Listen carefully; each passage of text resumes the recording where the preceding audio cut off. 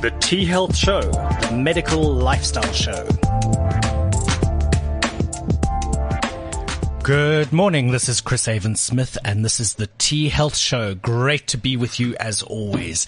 In studio with us we have Dr. Mark. Good morning, Chris. Lovely to have you here. And of course, Dr. Melanie Jacobs. And Melanie, what are we talking about today?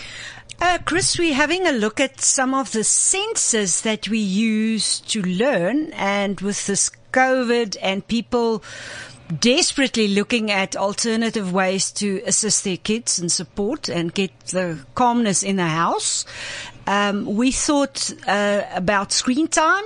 Right. Looking at screens, that could be a TV, a monitor, or a cell phone, and what's the influence and what can we learn about these new inputs and stimuli in our brains? Fantastic. So, Mel, the topic is let's make sense of a census of learning. Now, that's a very, very important statement, and I think so much more for people with younger learners. Employ and utilize all the senses of learning because you learn through all 5 senses. Yes, Mark, I think when we grow up and we become adults, we are focused on content and more so reading and text. And so eyesight, but also conceptualizing what you're reading. Yeah. But we have to develop that sense with all the others. Otherwise, that's the only one that gets developed. And it is true that most of us only remember the things that we've read and said and read again and saw and felt.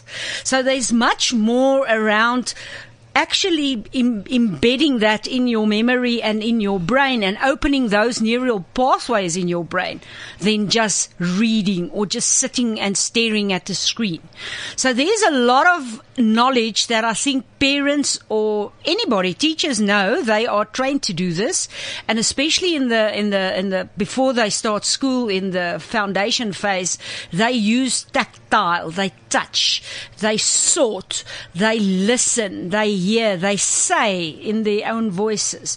But as we grow up, we tend to forget all of that and we just focus on what we read and what we see. So this is why we played with clay and used big crayons, and it's the sense of touch and getting to know. Yes, your motor skills is how you touch, fine motor, your larger motor, moving your arms, moving your legs. But the fine motor is actually getting those small neurons getting actually working together. And as one lady told us one day in a workshop, you've got these neural pathways. So it's small paths like a spaghetti.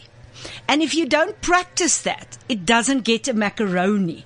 And a macaroni cannot break, but spaghetti can. Right. And if any parent could just remember that you've got to repeat. And when do you have to repeat? Mostly if you learn new things, it needs to be repeated within 48 hours and about 10 to 12 times. Hence why we do homework, actually, because it's to reinforce what we learned. Exactly, Chris, and to see, this is how it's going, and this is how I can accumulate the pathways and how I practice. Therefore, if parents do homework with kids, it's not really helping them. They've got to sit and struggle with that. Mm-hmm. And as I said, something that I think we do not acknowledge later than foundation phase is hearing your own voice and talking.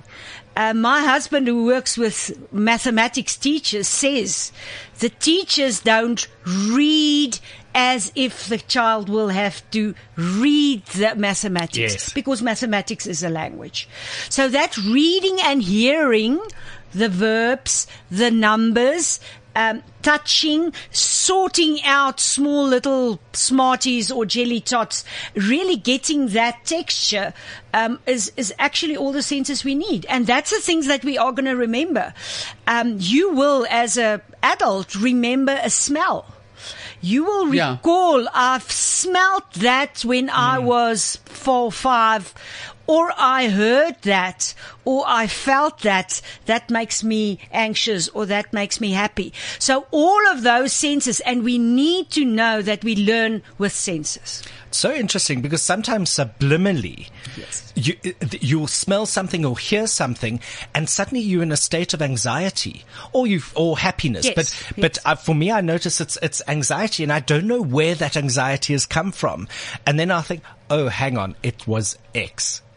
Exactly. So we need to be aware, and because I'm in the field of eyes and I know what the damage that screens can do to many things, to sleeping patterns, we've got accommodative spasm happening in the eye. And that is something that happens with adults, with older people, with younger people. And I currently have a student working on this and the effect of all the screening. Now, it's very nice for a school to give kids tablets and to upload all their textbooks on the tablets. But that actually limits the space of seeing. It limits them to a small little screen. Exactly. And if they don't print that, they don't even feel the paper. And the other thing for me is, so if you're working on a screen, you're not getting that tactileness. So yes, you might be playing a game as a child, and you're working your fine motor skills on that, but you're losing the tactile. Yes, so you're not playing with Play-Doh on a touch screen. It feels the same. Yes. Yeah. There's no variant to it. Yeah. And that, I think, is something that we need to be aware of. We can't change life. No. I mean, screens, that's going to be part of us for the rest of our lives.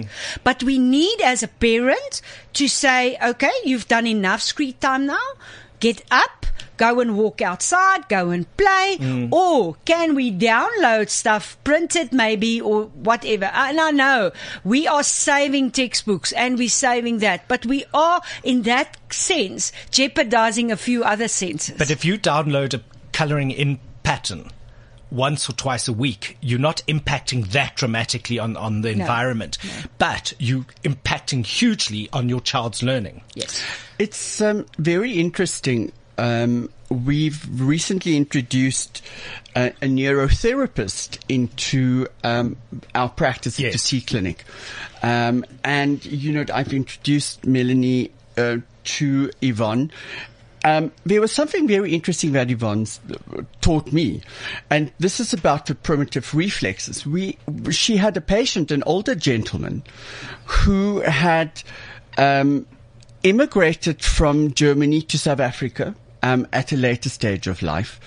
And in Germany, you always wear socks. It's cold there. You always wear socks. And this patient started having difficulty walking.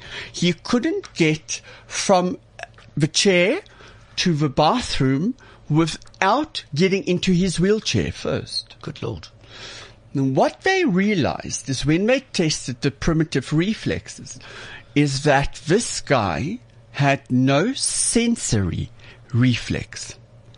And the moment that they took off his socks, that he started feeling what it feels like to have something under your feet, and making the differentiation between this is carpet, this is tile, this is grass. He started, and today he's not using a walker or a wheelchair at all. And I think what you guys just both said is, there needs to be a variation between everything. Utilize all your senses, sensory senses, hear things, close your eyes and listen to something.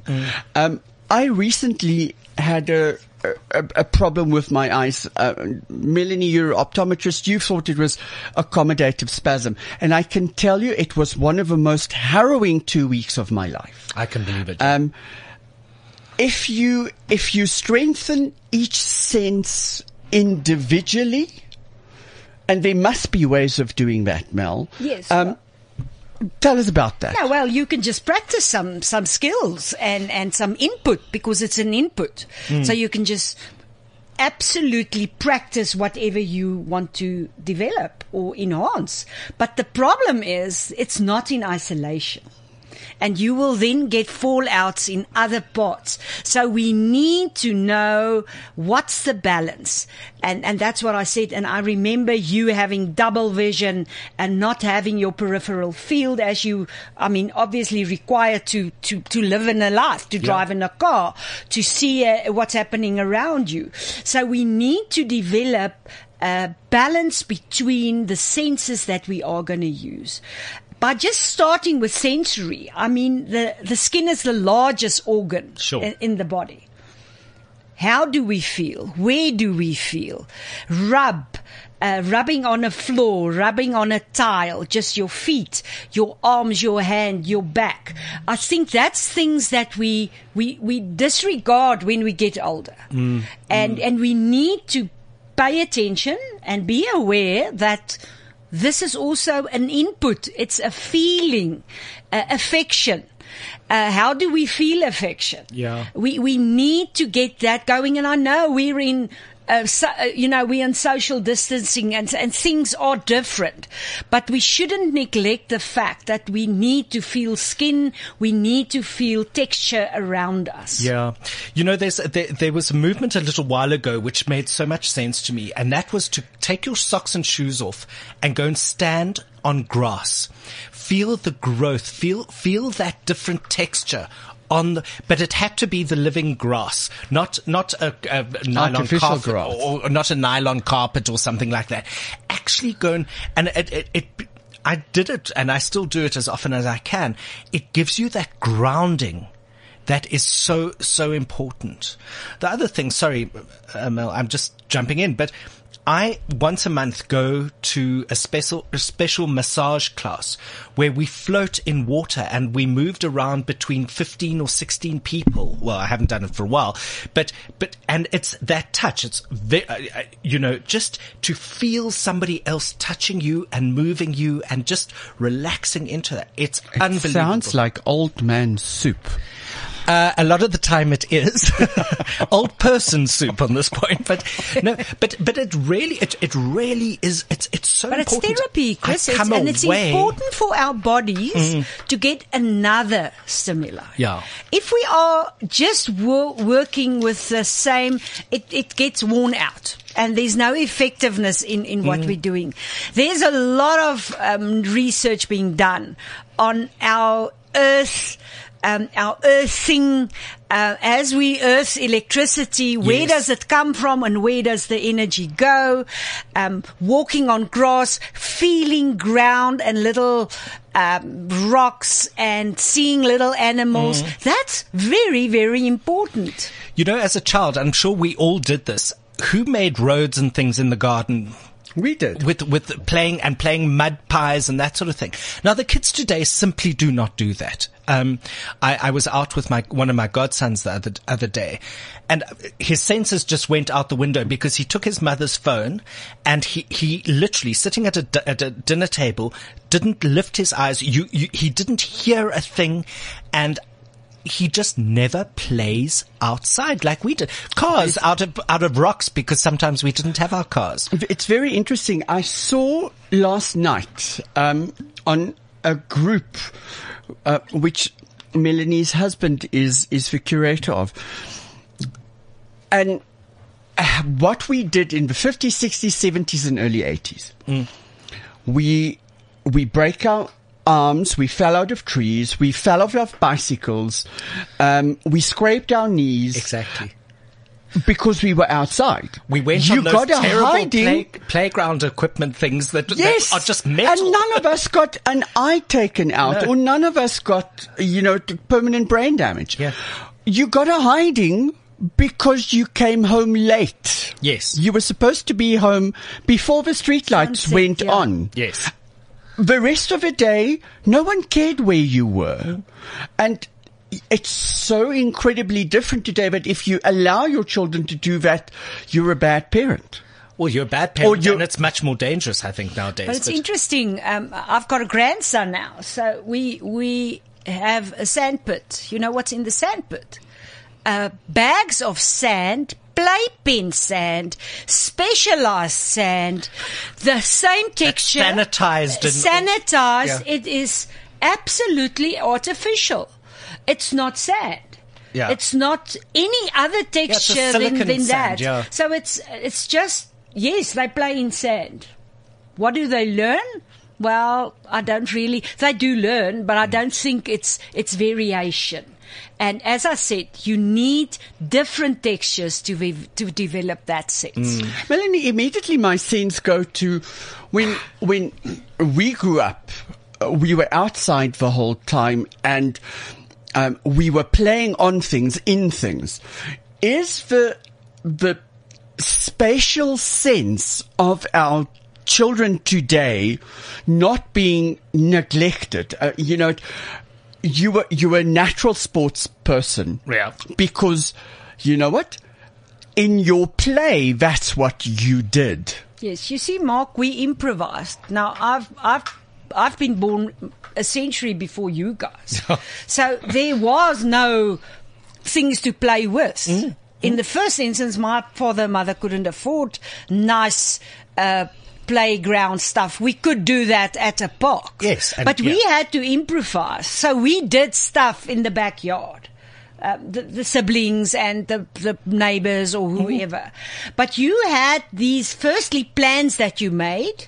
Secondly, you utilized spaces and the area around you to the fullest. Yes. The kids now could Google how to build a little dollhouse. How to build a raft, or a tent.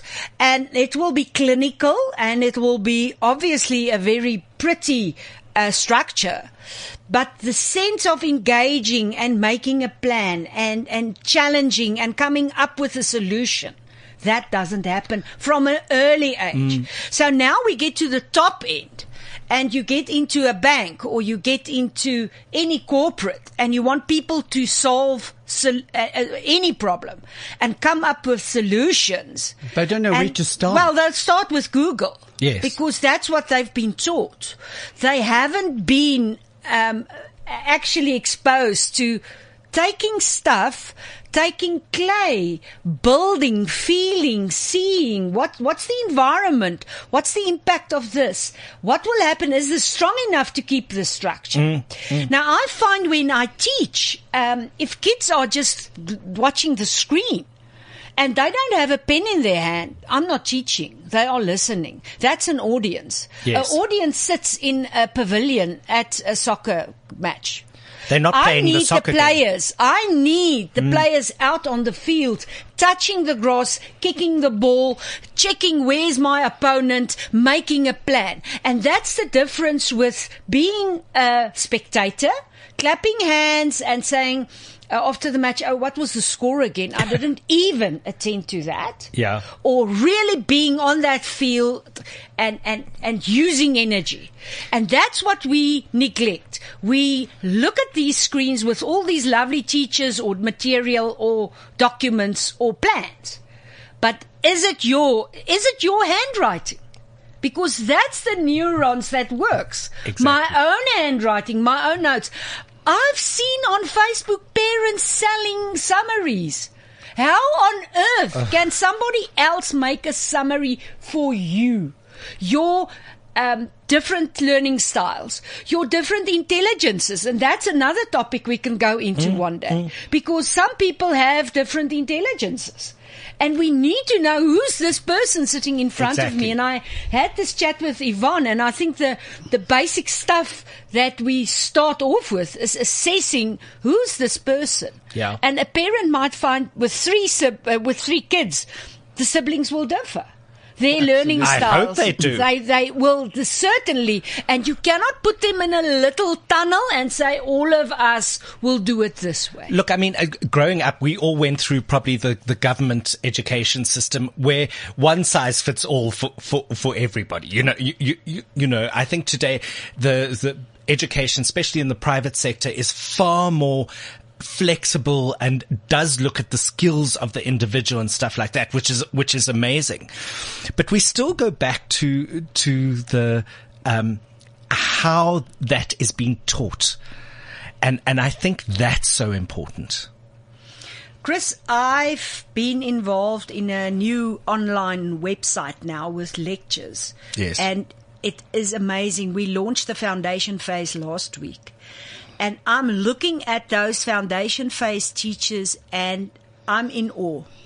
They are involving the little ones. They are doing tactile, then they're going on to hearing, then they're going back to touching, and then it's say out loud, and it's amazing. And I have to tell you, most of our teachers out there, whether they're in a private school, whether they're in a cottage school, or really in a government school, and some of these teachers are making plans. Let me tell you, if it's a poorly funded school, you will find that they've got little Cheerios or little snacks where the kids can see this is round, this is a triangle, touch it, feel it, stack it on each other, and it's amazing. But the one thing, as I say, I'm looking at this material, they involve the kids. They have to be active and with all their senses. But I have to acknowledge our teachers out there, the ones I'm working with, the ones I've seen in 40 years of exposure in many schools, township, rural schools, very, very upmarket private schools. These teachers really know what they're doing. Mel, good. We're talking about the younger learners, specifically when we're thinking of touch and sense. What do we do? How do we help our intermediary and our senior learners? Because some of us learn new things and embark on master's degrees and doctors' PhDs at an older age. How do we help them? With the basics. The basics is use all your senses. I tell my PhD and master students, draw me a diagram. Show me your path. Where are you going? Feel it. So it's all about start with the planning. Planning, and that any corporate will tell you, where are we going with this? But this needs to be your document, your path. In research, we talk about a framework. Now, a framework for a little child would be something that they climb on. Yeah. It's exactly that for a mature person. If I'm planning my holiday, I'm having a framework. A framework of time, of what do I need, where are we going. So I think that concept of planning, thinking a little bit in the future, and parents must be very careful. We do that for our kids. Yes. We give them the plan. Whereas my suggestion is always ask them to come up with a plan and then sit and discuss it. But you know, what happened the past year, and I hear it from people all around me. Everybody was very scared to send their kids to school. And then, to some extent, parents couldn't wait to send them back to school because they didn't know what to do. I think the pressures in the house, mommy and daddy has got work to do. They've got their planning. And I still maintain that if you want your kid to learn, you are the example. Yes. A kid won't work hard if they don't see mommy and daddy working hard. A kid won't make their bed if they don't see, well, somebody else in the house is also doing that. Or Pick keeping up the papers. house tidy, yeah. Exactly. Yeah. So example with learning is much more important than we think. We cannot outsource this to a school. No. A school will have a structured learning program, yes, we know, because they're trained. But certainly not manners, certainly not attitude, certainly not behavior. I want to veer off a little bit, and this is about planning. Mel, you've known me for 40 years. And one of my biggest problems that I've realized in life is working with other people, because I know where I want to go, but never plan the route. It's in my mind, I'm already there, and I get there, but very quickly. And it was one of my frustrations at school, is that why can't other people get or grasp this concept? What do you do for someone like me at a young age? Because it's now become a problem in my life. Yeah, because you didn't learn to deal with your own impatience. And that happens in a house. And within an environment where we love each other and we can make mistakes, we need to know we sometimes have to wait. Or keep yourself busy with something else. Yes. Until the others are there. Or, and something I like, I use it with my students in class. I do it, I've been doing this for years. Why don't you help the others until they are there? If you're already there. And it helps if you sit with a math problem and your brother or somebody else sits next to you and say, let me help you. I can understand better if I can explain. Exactly. And I think when we in any household or any environment, it can be in an office as well, we need to support each other. But we're climbing these ambitious trees, and we want to be first, and we want to win, and we want to be there before anybody else. And that doesn't help in a group. I mean, if you're an individual, if you're somebody in a practice like you're working on your own, that's one thing. But to work in a corporate where you've got to wait for either data or a budget to be accepted, or people who's got no knowledge, but they have to be part of your team. We all have that. Yeah. What's our influence on them? Are we telling them I'm there already, or are we sitting beside them? And that's actually the Latin word where assessment, assessere, comes from. Sit beside. Nice. Sit beside me and help me, and see if we can get there. And then the frustration would be less, I'm sure. This is incredibly interesting. Mel, young learners, they start literally in infancy. What do we have for parents that are now homeschooling? Because we are seeing more and more people thinking that they can homeschool. I think homeschool has always been part of us. School, the formal schooling, is different. Homeschool, in terms of what do we do at home, is learning. And since infancy, as you say. Dr. Google is, you can go onto any website and see what can I do with a 3-month-old? What can I do with a 5-month-old? We can do all of this. And if we've got resources, you can go out and buy, and you can order on Takealot toys, and you can do just what you want. I think parents need to go and sit around a table and discuss how are they going to do it and why are they going to do it.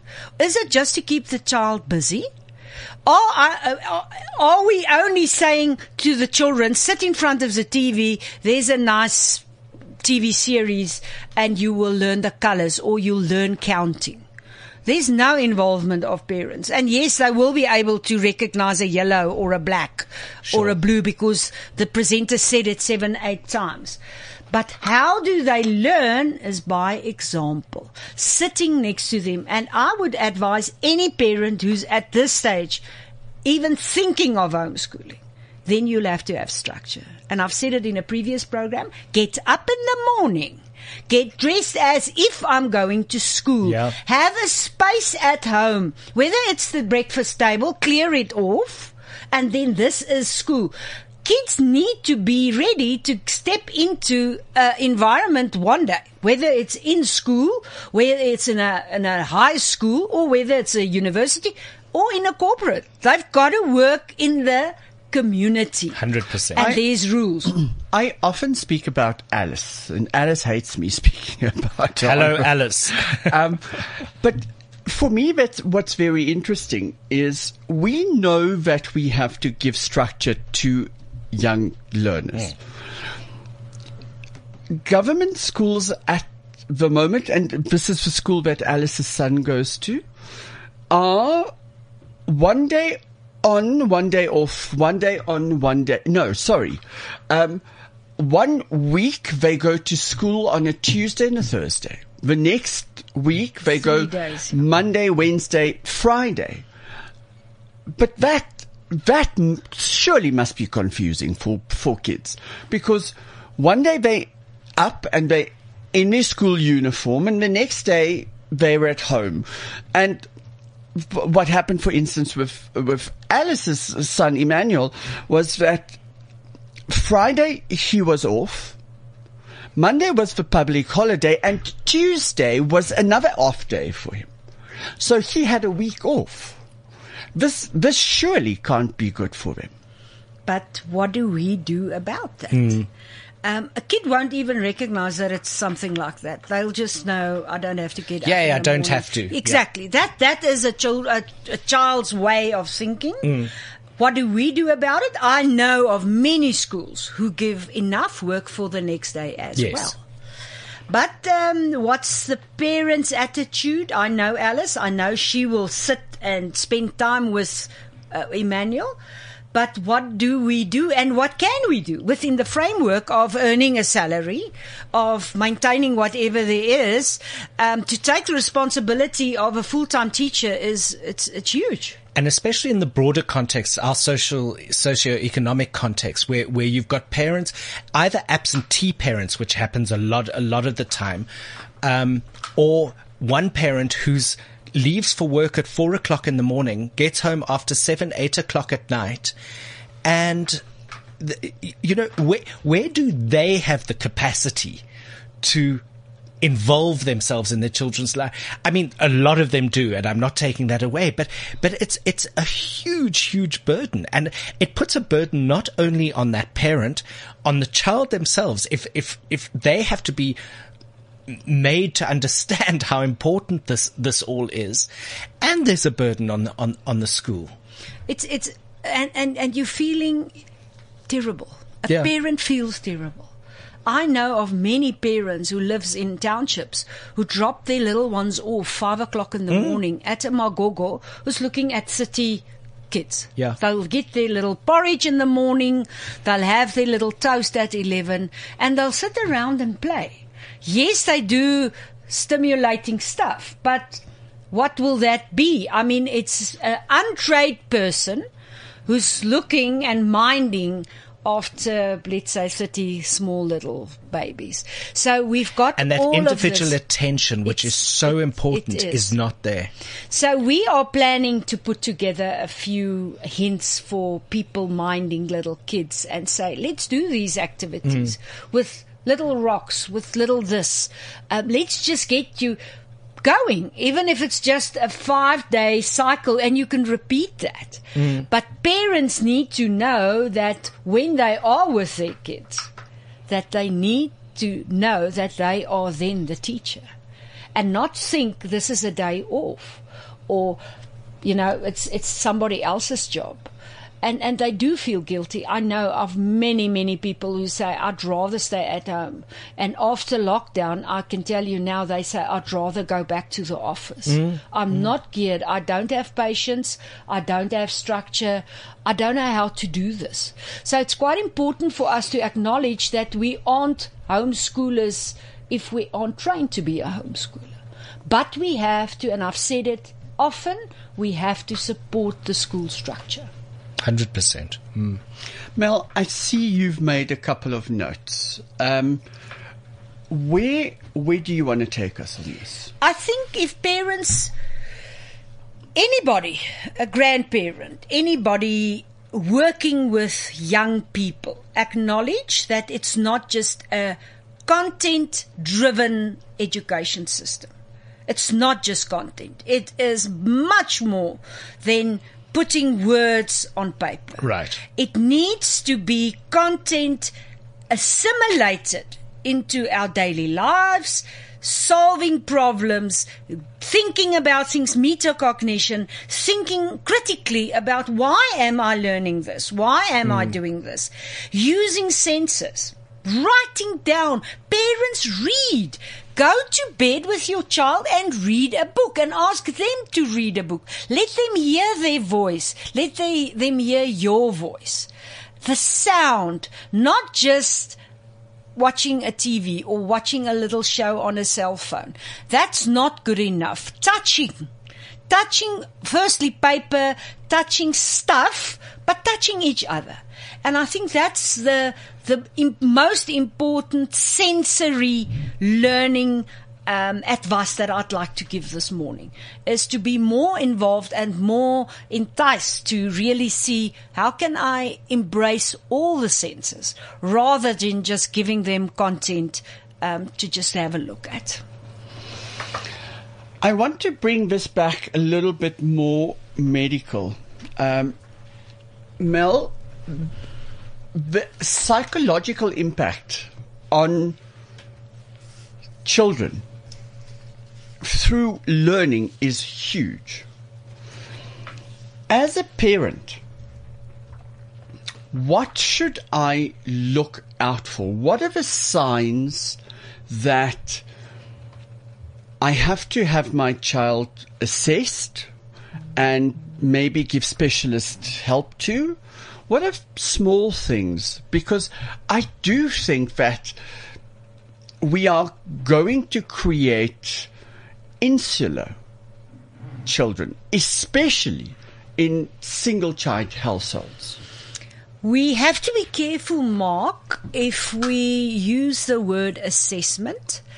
And I'm not an avid supporter of assessing everybody every time, because we then start labeling. And it's very easy to label and put kids into boxes. A colleague and I've always said any child who's naughty is then ADHD. Any child who's quiet is suddenly they're autistic. It's just labeling. So we have to be very careful. I would advise parents to speak to each other. They are 2 or 3 or 4 people, and check behavior. Children are very clever. We think we've got clever kids. When you are a grandparent, all your grandchildren are the most clever kids. Let me tell you, they are, because they manipulate people. Sure. If they don't get what they want, they will manipulate you up to a point where you'll say, I'm just going to give it to you because these tantrums, or whatever age group and whatever behavioral outfalls there might be. But I think be aware, be honest. Acknowledge if it's your mistake and it can be rectified. Speak to people. Don't assess in the medical sense everything, because it might be not, what you wanted it to be. But I think we need to be aware. But as I say, get a soundboard, get a friend, get a mentor. A parent will tell their own kids, listen, you are now this way that you're bringing up your child is not right. Have that honesty, because we are all working towards a child that can be assimilated as a very good citizen, well equipped, happy in society. I have a patient, a young mother whose husband is away at work for the work week. They are homeschooling their 11-year-old, and this mother formed a codependent relationship with this child, to the point where the child was the one who came into the consultation and answered, what pills are mummy taking? Sure. 11-year-old. 11-year-old. Yeah. In my next consultation, I voiced this. the child was in the consultation again. Oh, my word. And eventually we had Sister Elise said, okay, fine. You now need to leave, because I immediately picked up that there was something bothering the mum. Yeah. And I asked her, how are you? And the answer came as, yes. And, I don't have children. Mm. I don't know. I think I would have killed them. Not that you know of. And Elise immediately realized that there's a problem. We can't talk about the kid. And it came out when the child left that she's the one who's causing the problem. Yes. The mother is so caught in the child actually making decisions that her life is ruled by an 11-year-old. He's the parent, Totally. And she's the child. I've got the same situation with a friend of mine and her 7-year-old. Totally enmeshed lives. This child knows no boundaries. Also answers for the mother constantly. It's a huge, huge problem. And you sit there as a group of adults, and there's this 7-year-old chirping. Now, I mean, I was grown up. And you were not allowed in adult conversation. Would you stop counting teeth? Yes. Or when he done it Delny in Afrikaans. Just what are you doing here? Go and play. Yes. And this child never happens. At 7, he's still sleeping in his mother's bed. She's a single mother. Always has done. And I'm saying to her, you've got to put him in his own room, so in his own bed. that's compensation that's happening all the time. He's her partner. Mark, you are quite right. I think it's very difficult. We cannot tell parents what to do.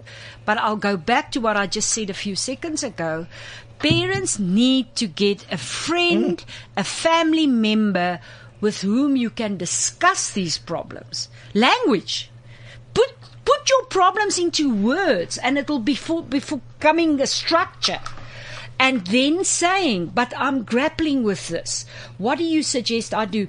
I'm sure if you go to many psychologist practices, where they are working with children, and I won't be able to define a number, but I'll tell you more than 70% is the parents are the problem.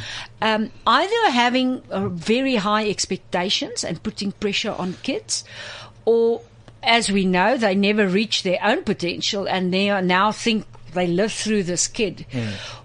Or they want to keep these kids happy. I've often seen parents that wants to be their kid's friend.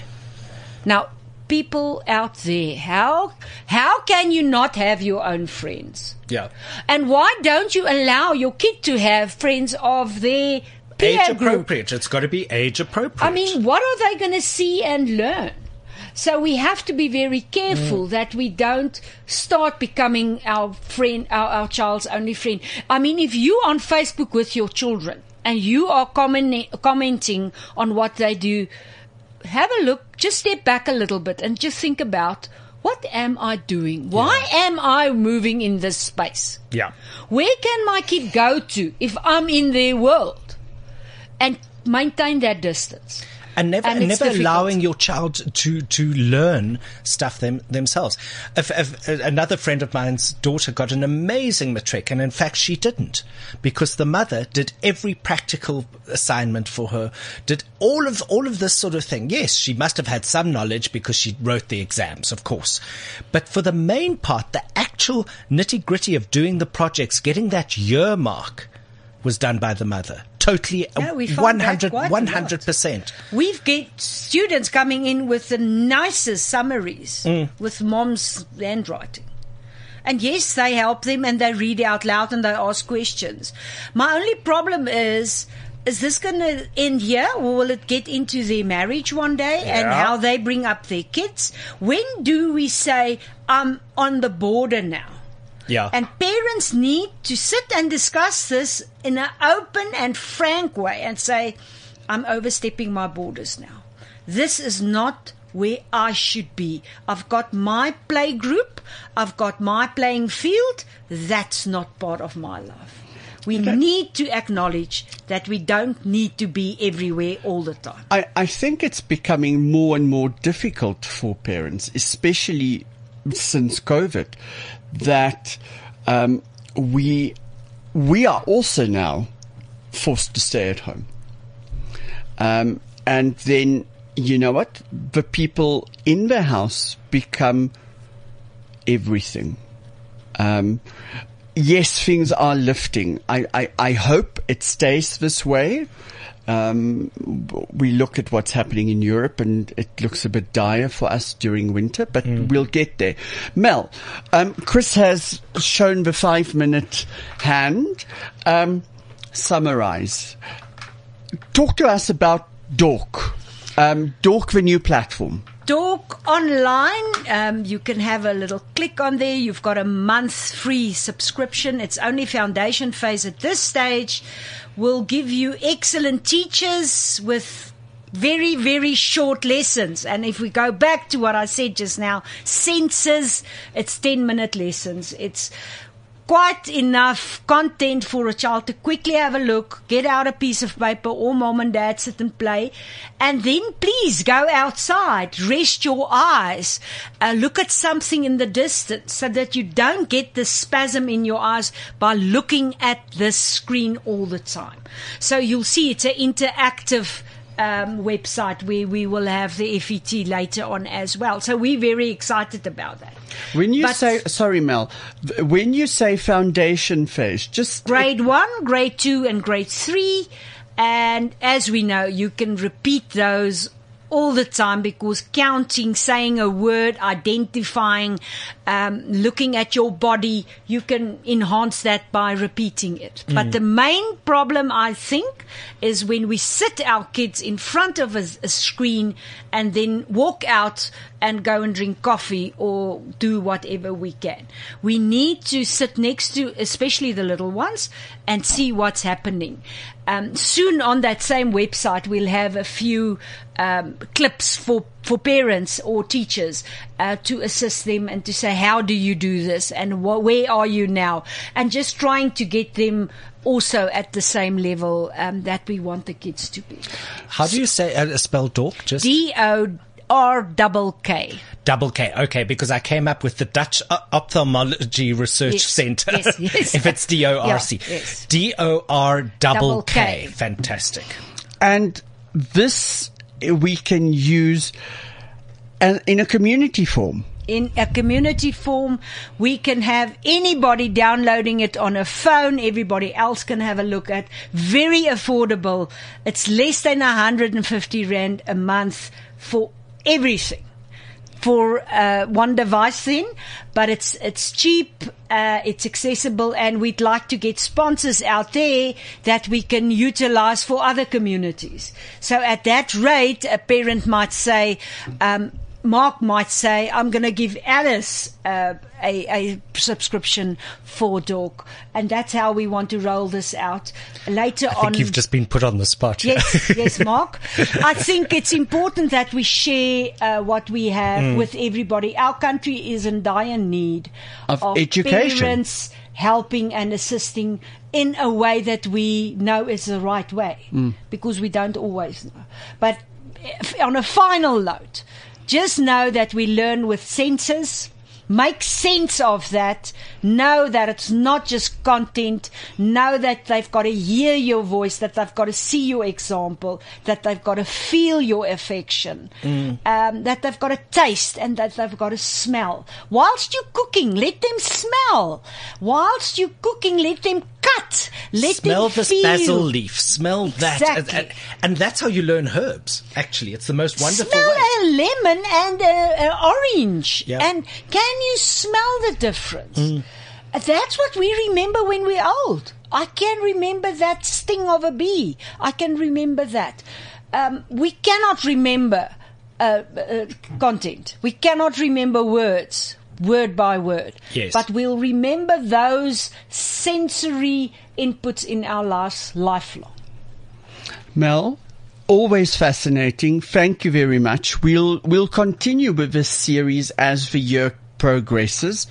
It's always a pleasure to have you in. Chris, next week, we actually have Yvonne in. Fantastic.